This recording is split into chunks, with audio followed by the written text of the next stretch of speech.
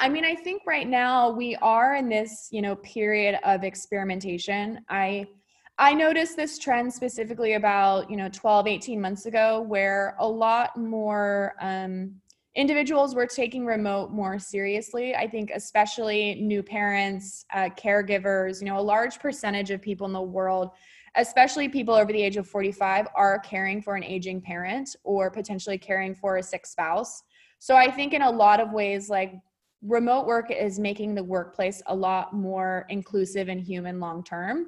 So I think that will open up the discussion where, as people are working from home due to coronavirus or any other, sort of urgent circumstance that comes up, I think it does give us a little bit more balance, hopefully. But I will say, in a lot of ways, like as remote work becomes more mainstream, I think that the way companies typically, some of the concerns that companies have long-term is how engaged can employees really be long-term. That's Brianne Kimmel this week on the Lean Startup Podcast. Hey everybody, welcome and welcome back. This is the Lean Startup Podcast, a show about entrepreneurs bringing ideas to life from startups to large organizations, governments, and nonprofits. Hello and welcome back to the official Lean Startup Podcast, where we discuss innovation, entrepreneurship, and everything that it takes to create the future of your business. I'm your host, Chris Guest. I'm the CMO at a sleep technology company called Bright Labs. But today's episode is a deep dive into the future of business, or more specifically, the future of work, and what it means for all of us, whether we're startups, enterprises, governments, nonprofits, or whatever. And also what it means for us individually, as we are employees ourselves, we're managers, and we're also parents. What does this mean for our future? And to talk about it, we have a guest that is so passionate about and so engaged in this topic. She's recently launched a VC firm to support and invest in the startups and entrepreneurs that are creating the future of work. She's the amazing Brianne Kimmel. She's the founder and managing partner of Work Life Ventures, a future of work focused fund that's investing in seed and Series A rounds. The fund is backed by Mark Andreessen, Chris Dixon, Matt Mazzeo, Alexis Ohanian, Gary Tan, and many other great names, as well as support from the founder and CEO of Zoom and the founder and CEO of InVision as well. So as I said, really quite amazing. Brianne, welcome and thanks so much for being on the show. Yeah, great. Thank you so much for having me. So I've actually been following your content for quite some time now, and I've been enjoying your tweets and insights that you've been sharing before I ever really looked into or knew who you were. Recently, you actually shared your story in a post you published called The Hard Work for the Oversubscribed, which I think was back in January, which was included an incredible story about your own journey and your achievements. And so for those folks that don't know you, could you give us a quick summary of your career leading up to work life and what you're doing now? Yeah, so let me tell you a little bit more about my background. So I had started out, grew up in Northeast Ohio. I started college when I was in high school, so I couldn't wait to get out, and studied journalism and also took some computer science classes, initially thinking, like, how do I build my own websites and how do I think about what then became more front-end web development, and which served as a great platform for me to invest in companies like Webflow later on. And so with a journalism degree and with the ability to code, I ended up at Expedia, primarily working across our core product, first as a product manager, and then scaled into a more head of social media role. And head of social was interesting there, where it was a great combination of performance marketing, so leading SEO, SEM, and paid Facebook. Plus this great piece of customer support. So really getting to know the Zendesk ecosystem very well on this as a buyer of a lot of SaaS applications. And then the third thing was really thinking about like great internal tools and thinking about companies like Expedia, to which there's a number of different sub companies and different platforms, and how do you basically build internal tools and also buy great off-the-shelf solutions. So over time, I became very interested in SaaS. I was running a lot of RFPs and had a lot of visibility in the ecosystem. And in parallel, I was teaching classes at General Assembly. So I started teaching a go-to-market bootcamp, taught that for about 4 years. And the interesting thing about that program is it actually became the framework for something I run today called SaaSchool, which is a self-funded and community-led program. It's hosted once a quarter. And the whole vision with SaaSchool is to really bring together the brightest minds at high-growth enterprise companies. So the CTO of Dropbox, the head of product from Slack, great individuals who have scaled inside of these high growth, primarily SaaS companies, and bring, institutionalize and sort of, bring a lot of that really valuable tactical playbooks to early stage companies. And so the way that we do that is we end up seeing around 250 applications each time, and we select 30 to 40 entrepreneurs to come to this really robust and intensive go-to-market bootcamp. So some of the companies that I've previously attended have been Notion and Superhuman and Netlify and a lot of these great companies that come very early, and then we get to spend a lot of time with them before they raise typically a very large Series A or Series B. And in doing that and just spending a lot of time in the ecosystem, I really had this vision for can we take this SaaSchool platform? Can I take the go-to-market experience that I had at Zendesk, which was a combination of self-serve revenue and starting to layer in more repeatable, differentiated revenue streams, such as live chat and such as other new product lines? And can we actually productize this, so to speak, and turn it into an early stage fund? So the vision of WorkLife is to reimagine work from the ground up. So we invest in new technologies that touch, every part of the software application stack, every team or division within a company. And we're basically investing in companies that share this vision where with better software, with better product design, with a more consumer-led go-to-market, there's the ability to create a very high growth company. There's also the ability to really build better tools that better suit today's workers. And I think that's where there's a real difference, where I think historically, enterprise products have always been built with the CIO or, the enterprise in mind. And I think now we've reached this inflection point where as people are moving jobs every 2 years, as people are being very thoughtful with the tools that they're personally using and they're taking them from company to company, it's worth having a dedicated fund that solely focuses on people rather than enterprises. So we really focus on great product design, great end user experience, and new companies that align to that vision. That's really interesting. That's something I kind of noticed the other day when I was, I think it was either Webflow or Moz or one of the software that I rely on for my business. And because I recently started a new job and I went back to these to these products, and I already had an account, but the account was with me. It wasn't with my company. And so I can continue with my account with the software and just add a new company and carry on. So it's almost like the vendors there have realized that their relationship is with the user, and that, the person is inevitably going to change and move over time. So let's maintain the relationship with the individual and keep that going throughout companies. Yeah, absolutely. Well, and I like to call it BYOT. So I think it's this idea where people actually bring their own tech to work. And I see this specifically with individuals that are more remote or distributed, where, essentially when you join a company, you buy the laptop, maybe they reimburse you, you get to pick the tools, and you get a lot more flexibility and autonomy. So I do think that in the future, we'll continue to see increasingly every part of the work stack will increasingly be very much self-serve and very much something that you personally can take from company to company. I think Webflow is a good example where I think even on the Teams plan, it's basically creating a shared space where you can add and remove users, but knowing that especially if you're like me and you love design, you'll never just be working on one particular project tied to work. You're likely dabbling on evenings and weekends or helping friends and family launch their own websites as well. So I think having that flexibility in the platform where people can experiment and have their own personal side projects, in addition to having that business account where, it's tied to their employer. So what is it about this space of, let's just say, the future of work that's so compelling for you personally? Yeah, I mean, there was a point in time where, I had really thought about what mark do I want to leave on the world. And I remember this was when I had first joined Zendesk. And initially, the reason that I joined Zendesk was because they had such a great company culture. So if you're based in San Francisco, you always hear Zendesk is a great place to work.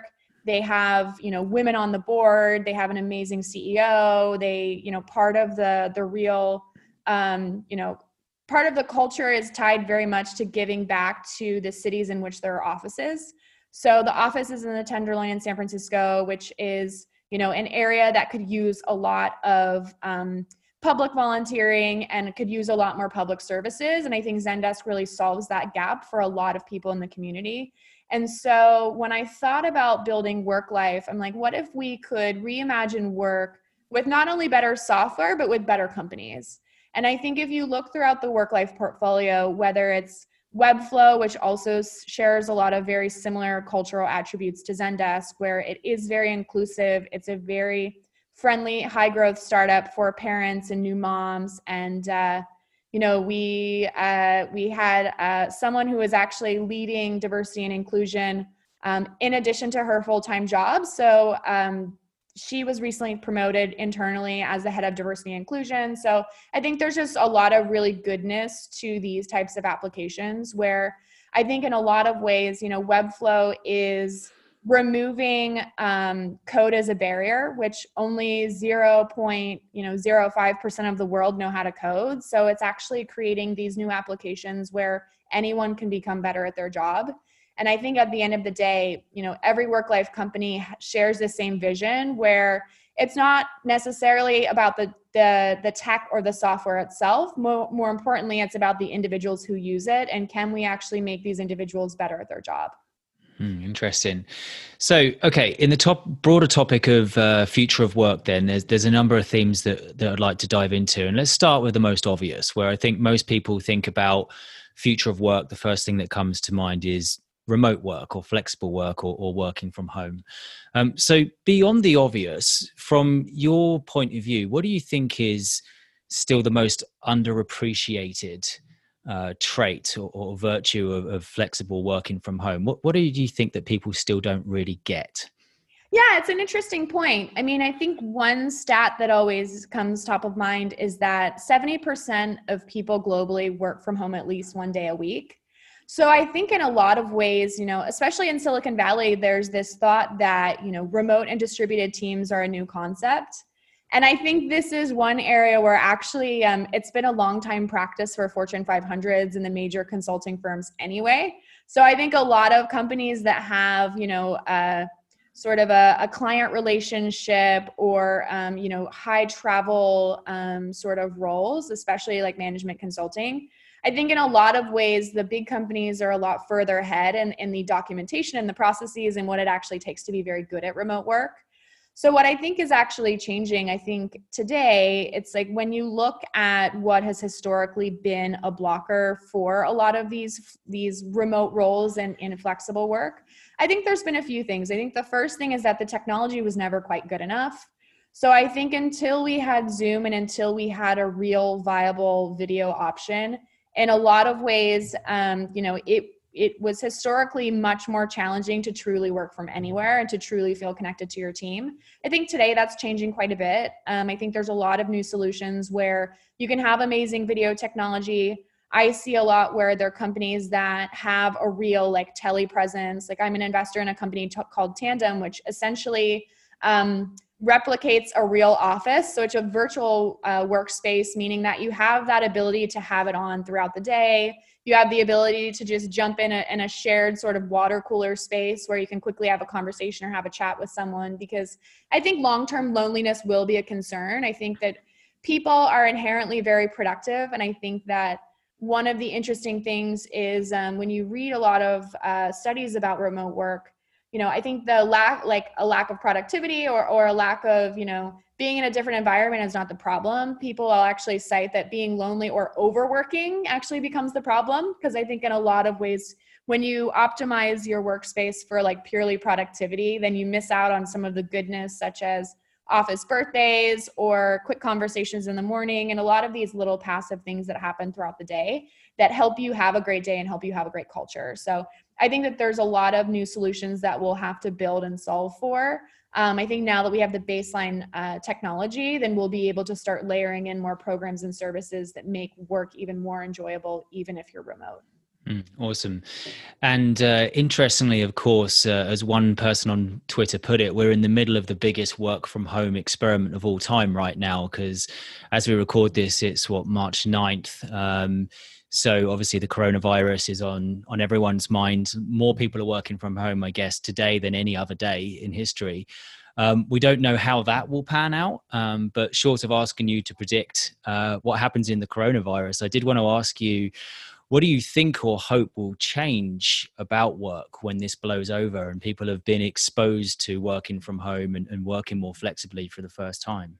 Yeah, I mean, I think right now we are in this, period of experimentation. I noticed this trend specifically about, 12, 18 months ago, where a lot more individuals were taking remote more seriously. I think especially new parents, caregivers, a large percentage of people in the world, especially people over the age of 45, are caring for an aging parent or potentially caring for a sick spouse.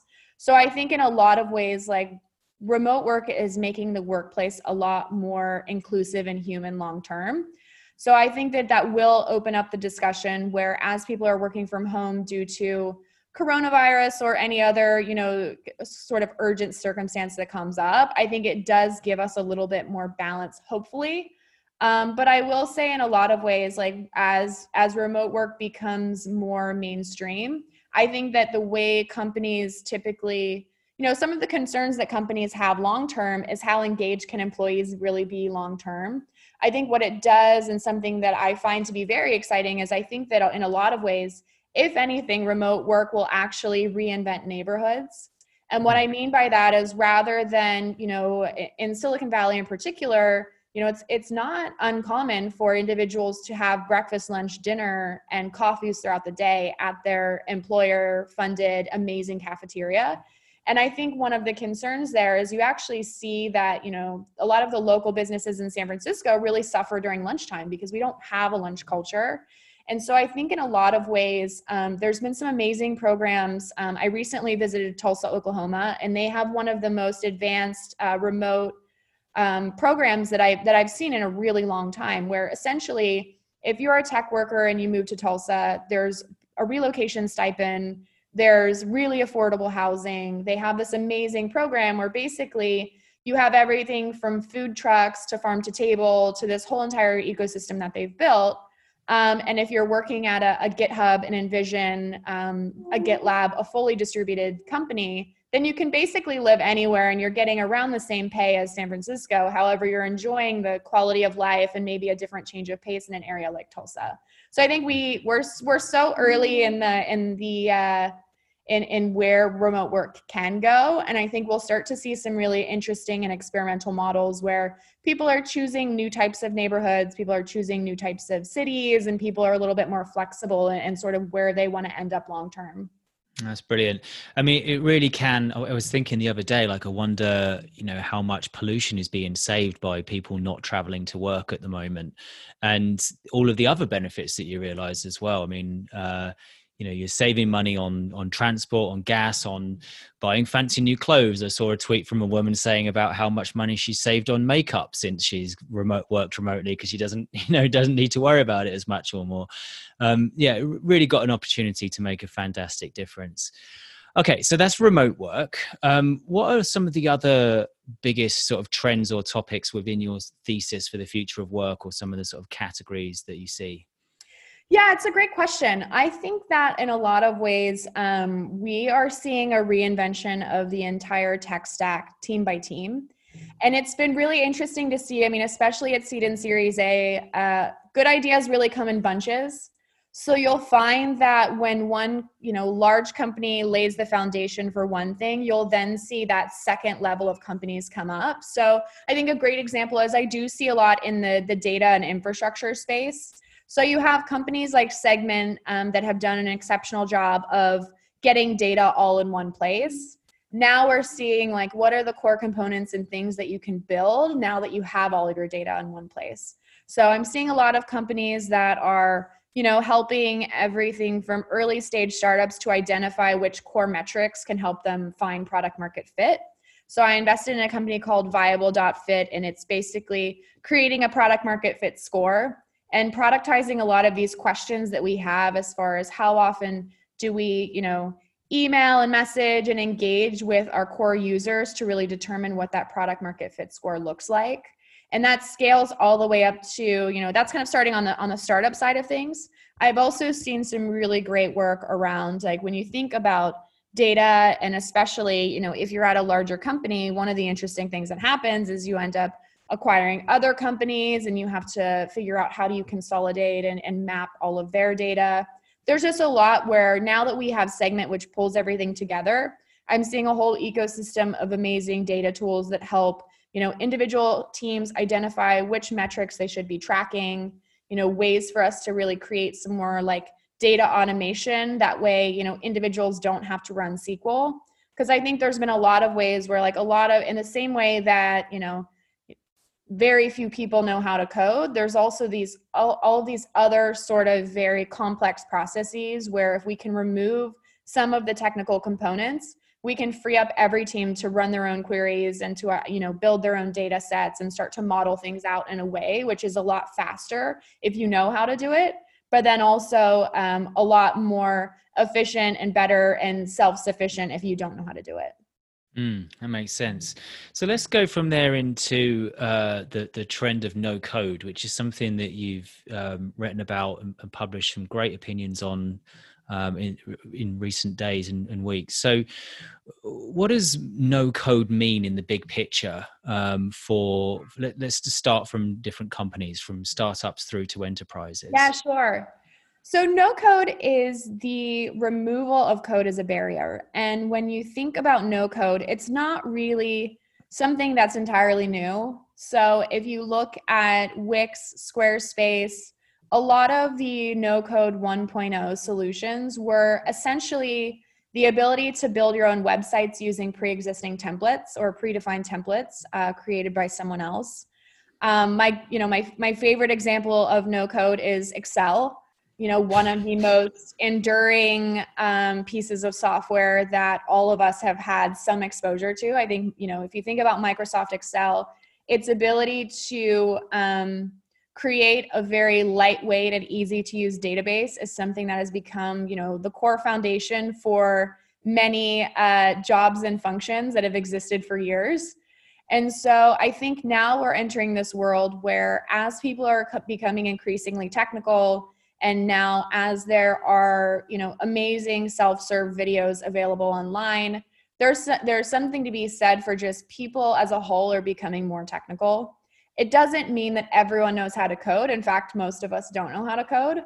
But I think in a lot of ways, there are new applications like Webflow as an example, where it's taking, the same concept of a Wix or Squarespace, but then it's also really giving you the flexibility to fully customize it, to, have production ready code, and to, basically remove the need for a developer if you're inside of a large company. So in theory, you should be able to, hand over control to a great product designer, to a marketer, to someone who, feels bad or has a hard time getting engineering resources to do their job well. And you can actually hand over some of that work where essentially they feel more empowered to create their own web experiences. It also frees up the engineer to focus on other things as well. So it's kind of lowering the barrier for code, for anything from prototyping really all the way through to a production ready product as well. And so what does that mean? If the barrier comes down, it becomes easier to enter, but then there's more competition. And so that presumably creates more of a pressure and importance on having the right designers, the right marketers, and everything else.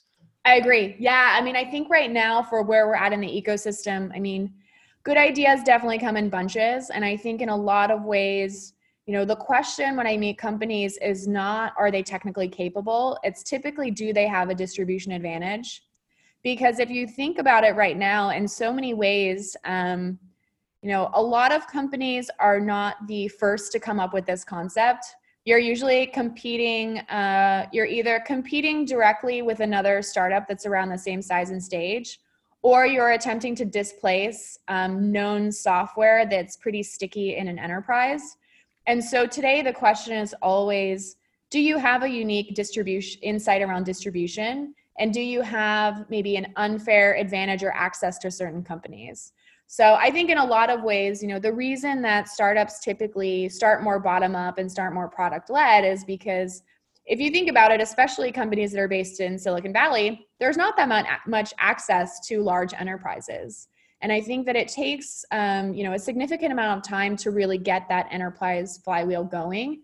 Requires a different set of features. You have to think more about, any security grade features like SOC 2 and all of that kind of stuff, which an early stage company just doesn't really have the time, the resources, or the budget to truly do enterprise well. So they end up going self-serve and selling purely to other startups, which is a great way to get started. But I think long-term, what you'll find is like as a company attempts to move up market, that's where you want to understand exactly to what extent they have enterprise relationships existing. They have a unique insight where they can actually move up market. And I think in a lot of ways, this is something where, SaaS School was built for that specific problem in mind, where you typically have two very product-minded, amazing engineer co-founders. So the question is never, can you build it? The question is, to what extent can you move faster on the go-to-market side of things and have a real distribution advantage where you can move faster than, your competitors? Mm. And a slightly different take on that you've published as well is the importance of a design founder. Tell us more about that point of view. Yeah, I think I take a very biased stance on this. Having been at Zendesk and, having 3 Danish co-founders and a CDO, a chief design officer, I think that brand and great design has always been a differentiator for Zendesk. And I think that what's interesting is while customer support is, a large enough segment to support a platform like Zendesk, I would say a fast follow like Freshdesk or Freshworks, new applications like Front, which is a shared inbox for teams, Customer with a K, which is basically going in a very specific segment, which started with retail e-commerce. I think in a lot of ways, like these enterprise segments or, buyers that you're selling to, oftentimes these markets are large enough to support a number of players. I think what's interesting is when you look at tools that people love and when you look at the ones that tend to become great places to work and become, a known product for the category. Oftentimes, these are the more design-led companies where you are both building a great end user experience and you deeply care about your customers. And in parallel, like that same sort of design DNA does ultimately impact your company culture, where it's like having that real like customer centricity matters, having a real point of view on product and where you're differentiated matters. And I think long-term that actually builds a great place to work.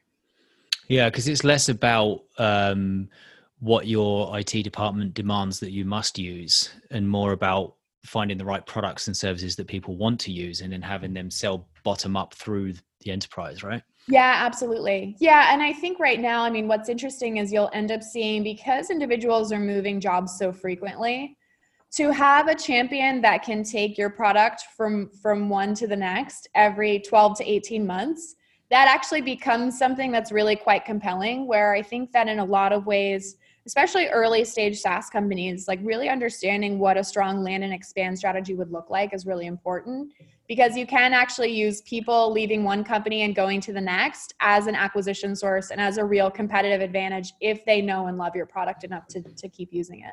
Yeah, it makes a lot of sense. Okay, so with this lowering of the barrier of technology to enter business, does this in any way diminish the role of a technical founder or the high salary commanded by a developer, or does it just shift to a different function or change in any way, or how do you see that working? Yeah, it's a great question. So when I think about developer productivity and where the world is going, I think in a lot of ways, the way that I view no code and the way that I think about even APIs in the workplace is oftentimes it's not that you're replacing the demand for code. If anything, you're actually replacing, you're replacing what would potentially be, weeks to a month's worth of work. You're replacing it with better quality, less code. So in a lot of ways, developers have embraced open source. They've embraced APIs because at the end of the day, developers want to be better at their job and they want to be as efficient as possible.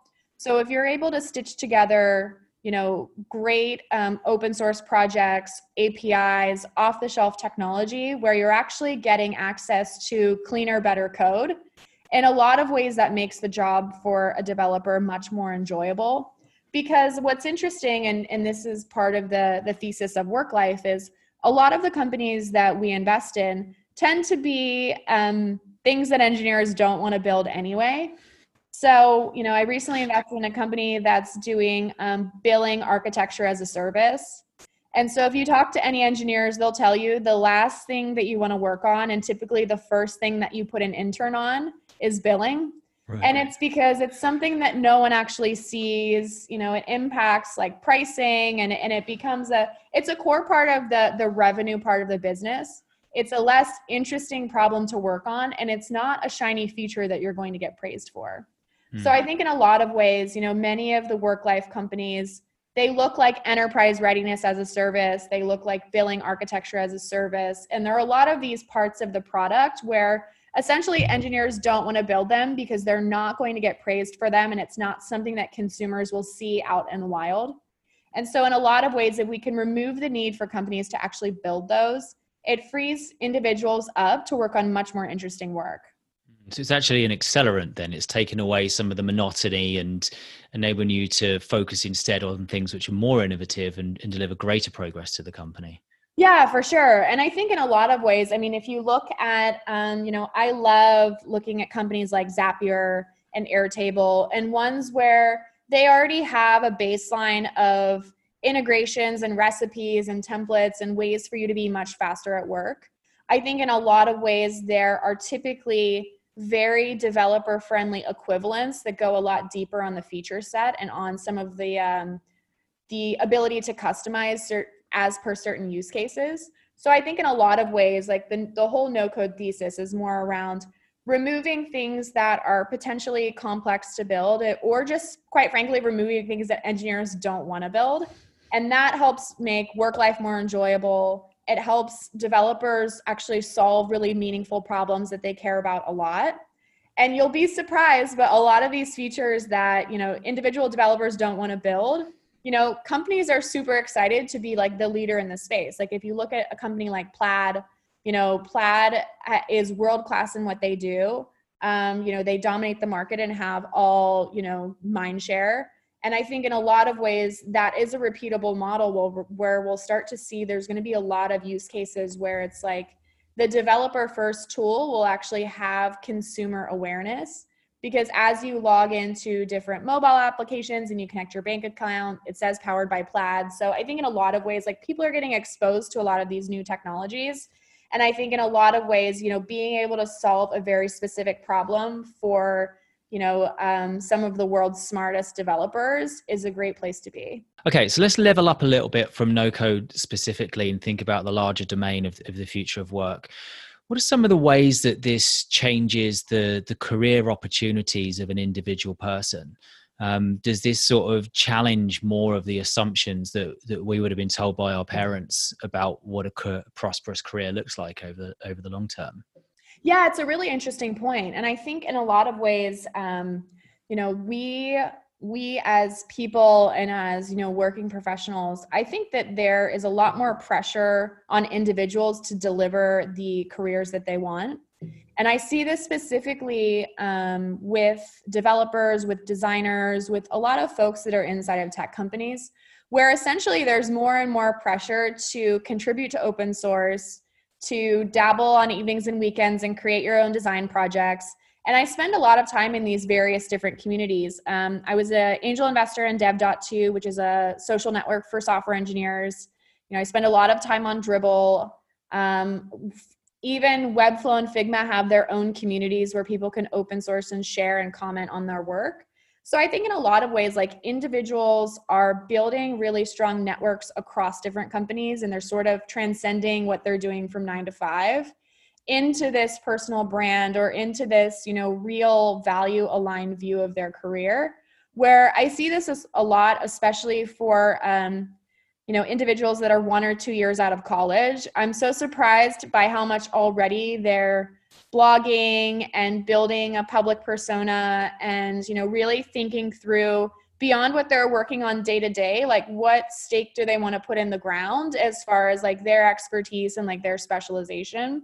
So I think in a lot of ways, like irrespective of whether you have the founder title, I think in future, everyone is a founder.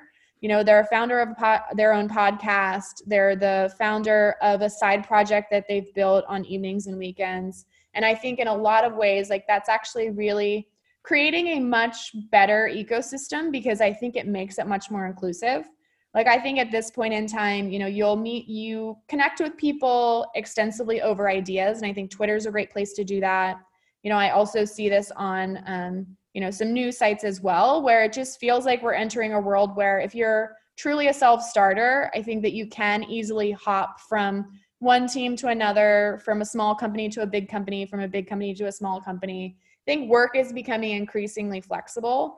And now the question is, to what extent can we actually build programs and services to make that possible across, healthcare and, I see a lot of new applications for freelancers to pick up extra projects. So I think the question is like, while people really want flexible work, the question is, can we actually meaningfully deliver programs and services that make that possible? And what does all that mean for the companies that need to hire talent and retain their best talent? Yeah, it's a great question. I mean, I think that from a large company standpoint, I think that there will always be demand to work at known companies for a while. And I think that it's oftentimes like, this is an area where I was very fortunate and I loved my time at Expedia. I felt like there's, as a company starts to mature, they layer in, education programs. There's more of a T&E spend and you can go and take courses. You end up having a little bit more of a mentorship model at large companies. So I think some of the best tech individuals that I meet had spent, maybe 2 years at Microsoft, 2 years at Facebook or LinkedIn. Like, I think it's a great place to just start your career to really learn some systems and processes before you go to the really early stage. So I think that is one path. I think in a lot of ways, though, the model that I'm seeing more and more is once you've done something exceptionally well, or once you become known for something, there is so much opportunity to either become a consultant, become a freelancer, like start to build your own presence and really come up with your own portfolio to which you can operate across a number of companies.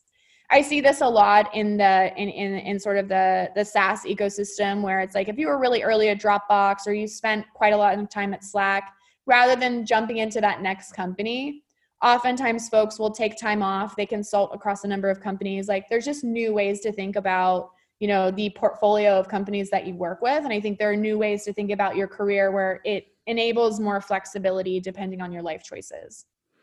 So this can enable a person to actually accelerate their own career, but presumably it also allows people to have a fruitful career where one couldn't have existed previously at all.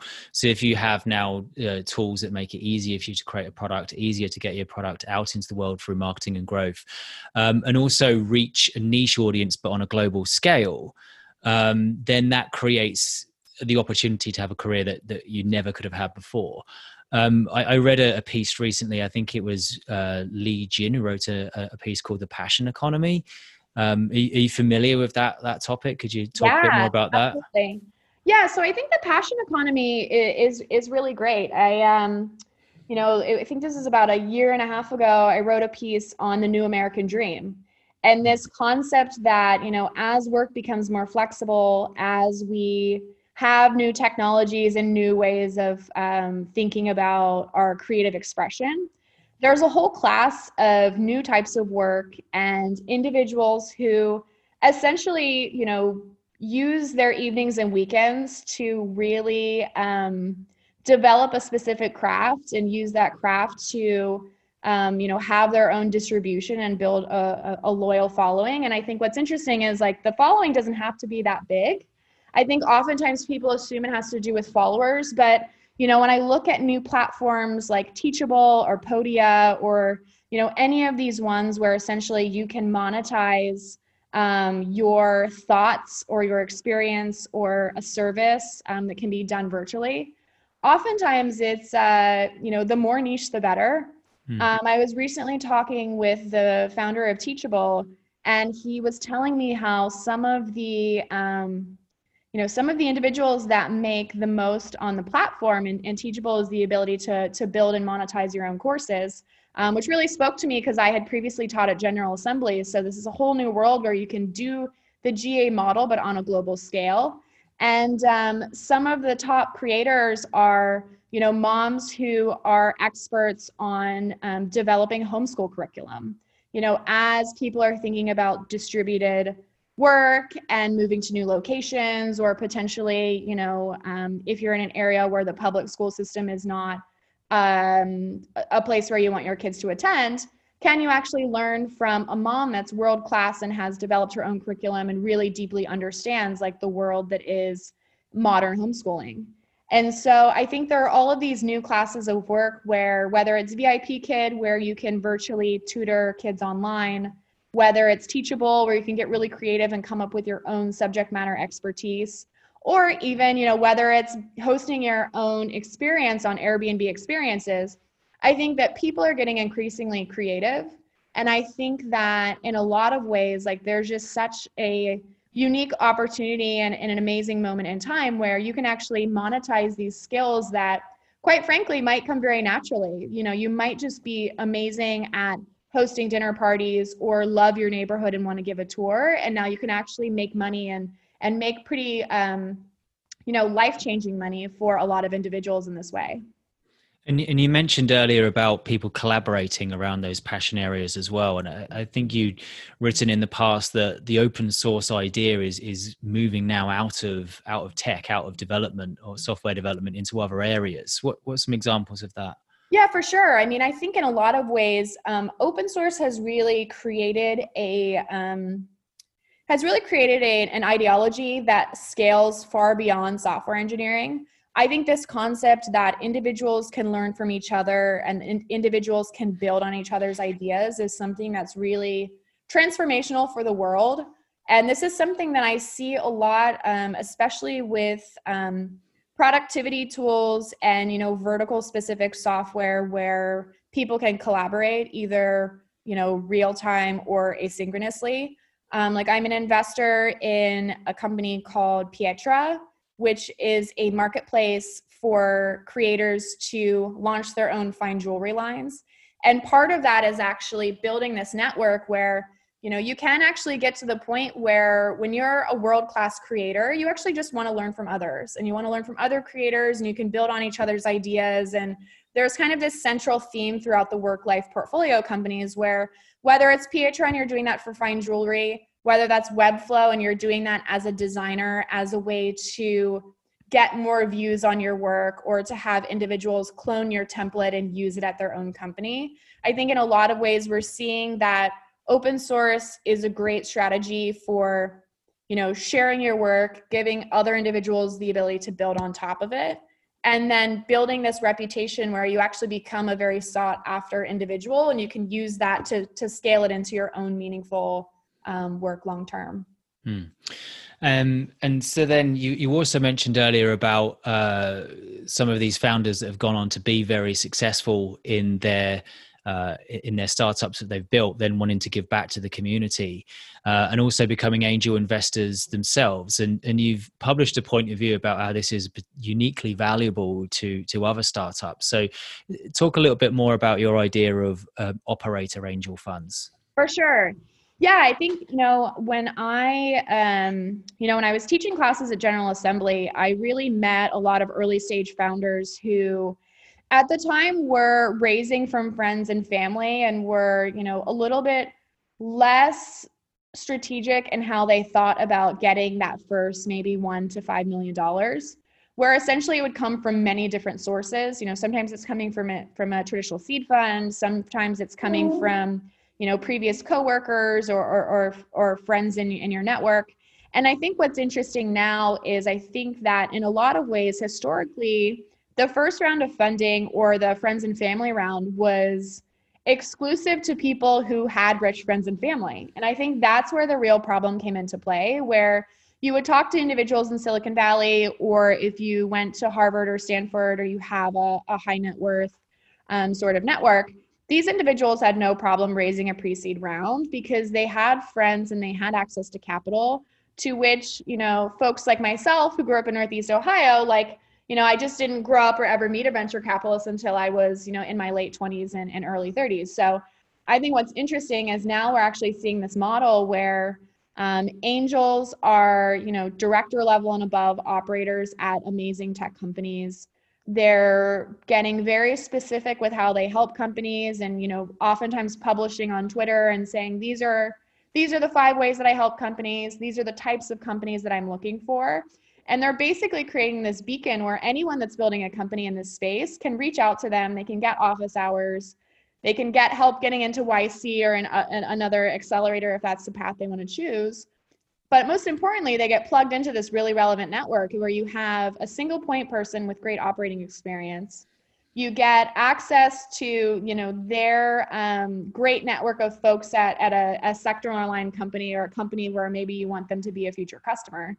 So I think in a lot of ways, early stage is becoming incredibly open. It's becoming a lot more strategic, because rather than relying on rich friends and family, or, potentially going to institutional investors too soon, where the expectations are different, in a lot of ways, early stage founders and, people who are inside of tech companies who are thinking about starting something, they have the benefit of leaning on operators who are either scouts for other VC funds. They're angels that write 25K checks, but they're the most helpful 25K checks on the cap table. Or there's this new breed of solo GPs and micro funds that, WorkLife is included in this, where we act as almost supercharged angels, where we have a great network of LPs, and those are folks that can be incredibly helpful. And then we are the single point person. And in addition to capital, we come with a very specific value prop. Amazing. Okay, so we're talking about a future here where barriers to entry are coming down right across the board. Everything's happening faster. People are collaborating with each other, learning faster, building their own careers. I wonder if you think that makes something like the Lean Startup more or less valuable, and do you see more use of a kind of a scientific evidence-based approach in the companies you're seeing, or less, or which? Yeah, that's a great question. So I think that if we were going to go back 6 months ago, I think that the ecosystem was quite different to where it is today. And I will say that in a lot of ways, over the last 12 months, it feels like early stage companies have really lost their way when it comes to lean startup methodologies. And so there's a few examples there. I think the first one comes from startups that are overcapitalized. And in the last 6 to 12 months, we've seen, repeat founders, well-networked individuals, folks that can easily go out and raise at potentially a 30 to 40 million post with some product, very little product, but definitely pre-revenue. And so I think in a lot of ways, we had a lot of founders that were spinning out of companies. Stripe is a great example. Uber is a great example. You have these very entrepreneurial cultures where the individuals are exceptional operators, however, yet fairly unproven founders. However, we were in an environment where capital was freely flowing. Founders could go out and raise at a pretty high valuation with little to no product. And so I think that in a lot of ways, that will start to shift. And I think especially considering where we're at today, I think that it'll be interesting to see to what extent these companies are going to be able to meet investor expectations over the next 6 to 12 months. And to what extent will they be able to incrementally, raise their valuation at the next round? I think for many of them, we may potentially see flat or nearly flat next rounds. So I think that there's a lot of considerations there where it's on the fundraising side of things, I think that I'm seeing a shift today where companies are exploring new types of funding models. I've actually invested in 3 that are very much specifically tied to new capital sources and new funding models specifically for SaaS companies. And the vision there is, can you actually create new models where essentially you can pre-qualify your customers for better rates. You can turn your MRR into ARR, and that's a company called Pipe. I've looked at, what are new models for accounts payable, and how do we make it much better for companies to think about the way they're reporting against core metrics of the business? How do we make sure that we're paying freelancers on time? Because keep in mind that a core part of your brand and a core part of, what people perceive about you is how you treat your employees and how you treat your contracted employees. So I think that in a lot of ways, the criticisms that Uber and Lyft have faced over the years, I do see that coming for software companies. As we scale and start hiring more freelance developers, freelance designers, like there's this shift to move everyone, or to move a large percentage of the workforce over to freelance. And I think in those ways, that's when the real reputation of your company is built, if you can pay your freelancers and contractors on time. The one thing that I think that's really interesting from a lean startup standpoint is, from a go-to-market standpoint, a lot of software companies have historically launched with an MVP. They've gone out, they've acquired new users, they've rapidly iterated and continued to build momentum with this sort of hypothesis that they had. In a lot of ways, I haven't seen that over the last 6 months. In many cases, I do see companies that potentially cherry pick 2 or 3 design partners, and design partners meaning you will proactively go to a couple startups in your network. You will ask the founder to invest potentially, or you'll find ways to have real strategic alignment, and you'll build alongside just a couple of other companies. And I think that actually presents a really interesting challenge, because you potentially have less rich customer development. And what can happen quite easily is you essentially hand the fate of your own company over to early companies, to peers, to unproven founders themselves. And you also run the risk of potentially over-indexing on feedback from just a couple of sources. So I think in a lot of ways, like we're over-capitalizing our startups. We're over-indexing on the feedback from 2 or 3 people and maybe a couple of investors. And so I think in a lot of ways, like there will be new models in this new economic climate where companies will need to iterate faster. I think that we'll have to go broader on our customer development and really go deeper on to what extent can we monetize the software that we're building. Because I think both on the investor side and just from a capital efficiency standpoint, I think that the expectations will change and we'll need to get to revenue faster. Makes sense. Okay, so I wanted to ask you for a few predictions in the form of advice, because I know that predictions are often scary, but I know that you're not afraid of sticking your neck out and making a few. So I wanted to know, based on your perspective and insight that you have into how business and work is evolving, if you could advise a startup, an enterprise, a government, a charity, and a high school kid, lastly, and we'll go through them one at a time, what advice would you give them that they might do differently if they could know the future that you could see? So starting with a startup. Yeah, I think with startups, I mean, there's a new model that is quite aligned with the lean startup best practices where, for the majority of pitches that I see every day, which are primarily pre-seed and seed stage companies, in a lot of ways, before you ever write a line of code, there are some exceptional founders that are using prototypes in Figma to both get feedback from early users, to pitch investors. I think today, individuals are being much more thoughtful with the way that the time that they put into writing code. Just because, as an investor in Webflow, I see this a lot where new startups, nonprofits, amazing companies are built using Webflow because it's quite easy. In that same way, I think that if you are building a high growth software company, or if you do plan to raise venture capital, then starting with a prototype first then removes a lot of the time and money and resource constraints that come with going straight to code. Gotcha.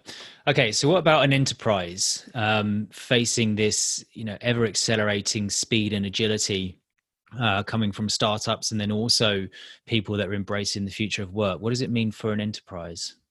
Yeah, I think for enterprise, there's a lot of amazing work that's being done around intercompany learnings. And I think that's something where historically, I love the open source example because I think oftentimes we immediately think of open source as individuals who contribute, and they're almost like these lone people that do it from home. And I think in a lot of ways that sort of hacker stereotype is dead. And what I do see more of is that, there are amazing open source contributors inside of medium to large companies where they may be contributing on evenings and weekends, or they may just be doing it in their free time as more of a passion project. However, there's so much intercompany learnings and this future that's very much reliant on, leveraging best-in-class tools, where I think in a lot of ways, like there's just a whole category of, initiatives and programs and really foundational parts of a large company's tech stack, where it's much more efficient to buy off the shelf and use clean, better code than to potentially, spend the time and the internal resources to build it yourself. Gotcha. And does this apply to governments as well? How should government organizations and employees think about what this future of work as you see it means for them? Yeah, that's a great question. I think for government agencies, I probably see that a little bit less from a software standpoint. I think a lot of the same best practices can be true around, how you engage with your customers and how you build more automated workflows, and to what extent you're able to send, great educational emails to individual stakeholders. I think what's interesting on the government side is I do see a lot of very politically aligned startups. And I think right now there's a lot happening in clean energy.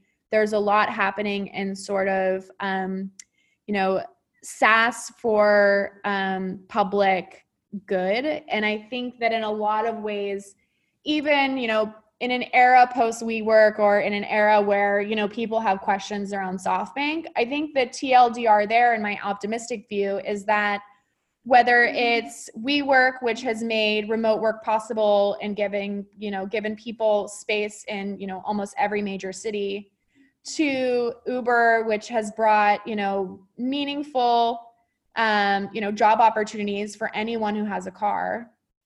And now I think we're seeing some new, more innovative models. I love this company called Cul-de-sac, which the founder was previously at Opendoor. And the whole vision is to reimagine neighborhoods from scratch. So building carless communities where individuals have access to great housing, great modern services. Like, this is the type of place you can imagine there would be a SoulCycle and a juice bar and like everything that a young person or, even an active retiree would want in a very walkable community. And I think in a lot of ways, that's where the future of work is heading, is like people want more flexibility. They want to work from new locations. They potentially want to work from home, especially if they're a new parent or, taking care of an aging parent, or, oftentimes they hear if you're someone who identifies as being a little bit more introvert. I think we're creating more inclusive workspaces by letting people work from home and then reimagining the neighborhoods around us. And I think in a lot of ways that will come from supporting local businesses, from having walkable communities, and from really reimagining, I think a lot about even how do you make the neighborhood more enjoyable, such as, LA has recently relaxed their regulation around street vendors. So this idea of, if you're working from home, can you step outside and have amazing street tacos, or local vendors and sort of pop-ups where we're actually creating new opportunities for folks that want to start their own restaurant but don't want to have the real estate and sort of the capital intensive nature of the business. They actually just want to do pop-ups. So I think we'll start seeing a lot of these new models where it's like, as people are becoming more creative and as even hourly work is becoming more creative, we'll start to see, new technologies and new platforms where we can empower the people in our neighborhood to, come up with their own business model and, develop a kind of put a new spin on an old craft, so to speak. So last one then, what about a high school kid? If you could speak to the high school age Brianne and give us some advice, knowing what you know now about the future of work, what would you say? Yeah, for sure. I mean, I think it's funny. I started college when I was in high school and couldn't wait to get out. And I think now what's interesting is, I talk to some amazingly exceptional college kids or college dropouts or individuals who've chosen non-traditional education paths. And to be quite honest, they are doing exceptionally well, if not better than the folks in their cohort who have gone the more traditional path. So I think we're in this world now where if you're interested in a certain topic, you can build expertise in just about anything. Like I think the modern sort of education could be, can you watch a class on Teachable? Can you write about the things that you learned in the class? Can you publish it online? Like there's just so much opportunity to become an expert in whatever you want. I think the question is, can you be a little bit ahead of the curve to which you can be an early user on a platform rather than joining once everyone's already done it? And I think that's something where, I've had friends who were very early in starting a podcast or very early as a Twitch streamer. And it's like being one of those first few users and like really going all in on something new can really build a great foundation for starting something later on. Like I think that, I look at an entrepreneur that I respect a ton as Justin Kan. And if you look at the success of Twitch, the success of Twitch basically came from Justin's idea of walking around with a video camera and this idea of like, can I actually like live stream and like broadcast my life in a very, reality TV sort of way. And I think there's really something there where I'm seeing this now on TikTok. I'm seeing this now on a lot of new platforms where essentially like, if you are excited about a specific topic or, you want to experiment with a new platform that can, not easily, but with enough effort and focus and, originality, it can scale into something meaningful. Yeah, and I think your own content is a great example of that. It's been a pleasure to read your everything you've published over the last year or so. And where can all the listeners find you online to read more and to learn more about you? Yeah, that sounds great. You can follow me on Twitter. It's Brianne Kimmel. And then I also have a newsletter as well, a weekly newsletter that's on Substack. You can subscribe on briannekimmel.com. Awesome. And I always like to ask, how can we help you? So we have a community of entrepreneurs, intrapreneurs, people that are trying hard to create the future of their business and for other people as well. So are you looking for more people to apply to Work Life VC? Are you looking to hire people? How can people help you? Yeah, that's great. I mean, I would love to connect with people on Twitter. I'm also, part of the strategy with Work Life is really building strong alliances with sector aligned CEOs. So I have a really great network, everyone from, Eric Wan from Zoom, Clark Wahlberg from Envision, and just a great network of amazing CEOs. And I think now part of it is starting to think through, how do I build the network with other types of operators?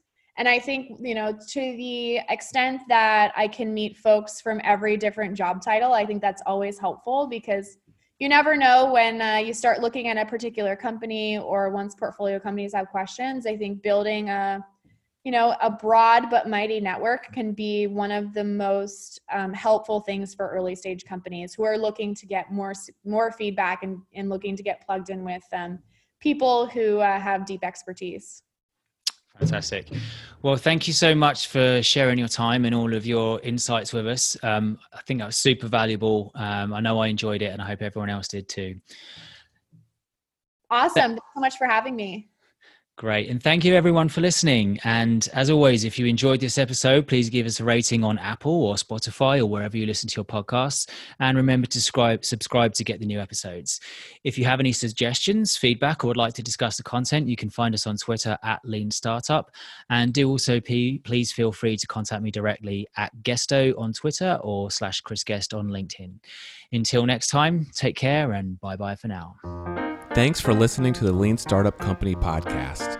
We also have a blog that goes along with this episode at leanstartup.co. If you're seeking to bring the entrepreneurial spirit to your organization, Lean Startup Company can help by providing training, coaching, and consulting services. To learn more, visit us at leanstartup.co or find us on Twitter at leanstartup. Thanks for joining us.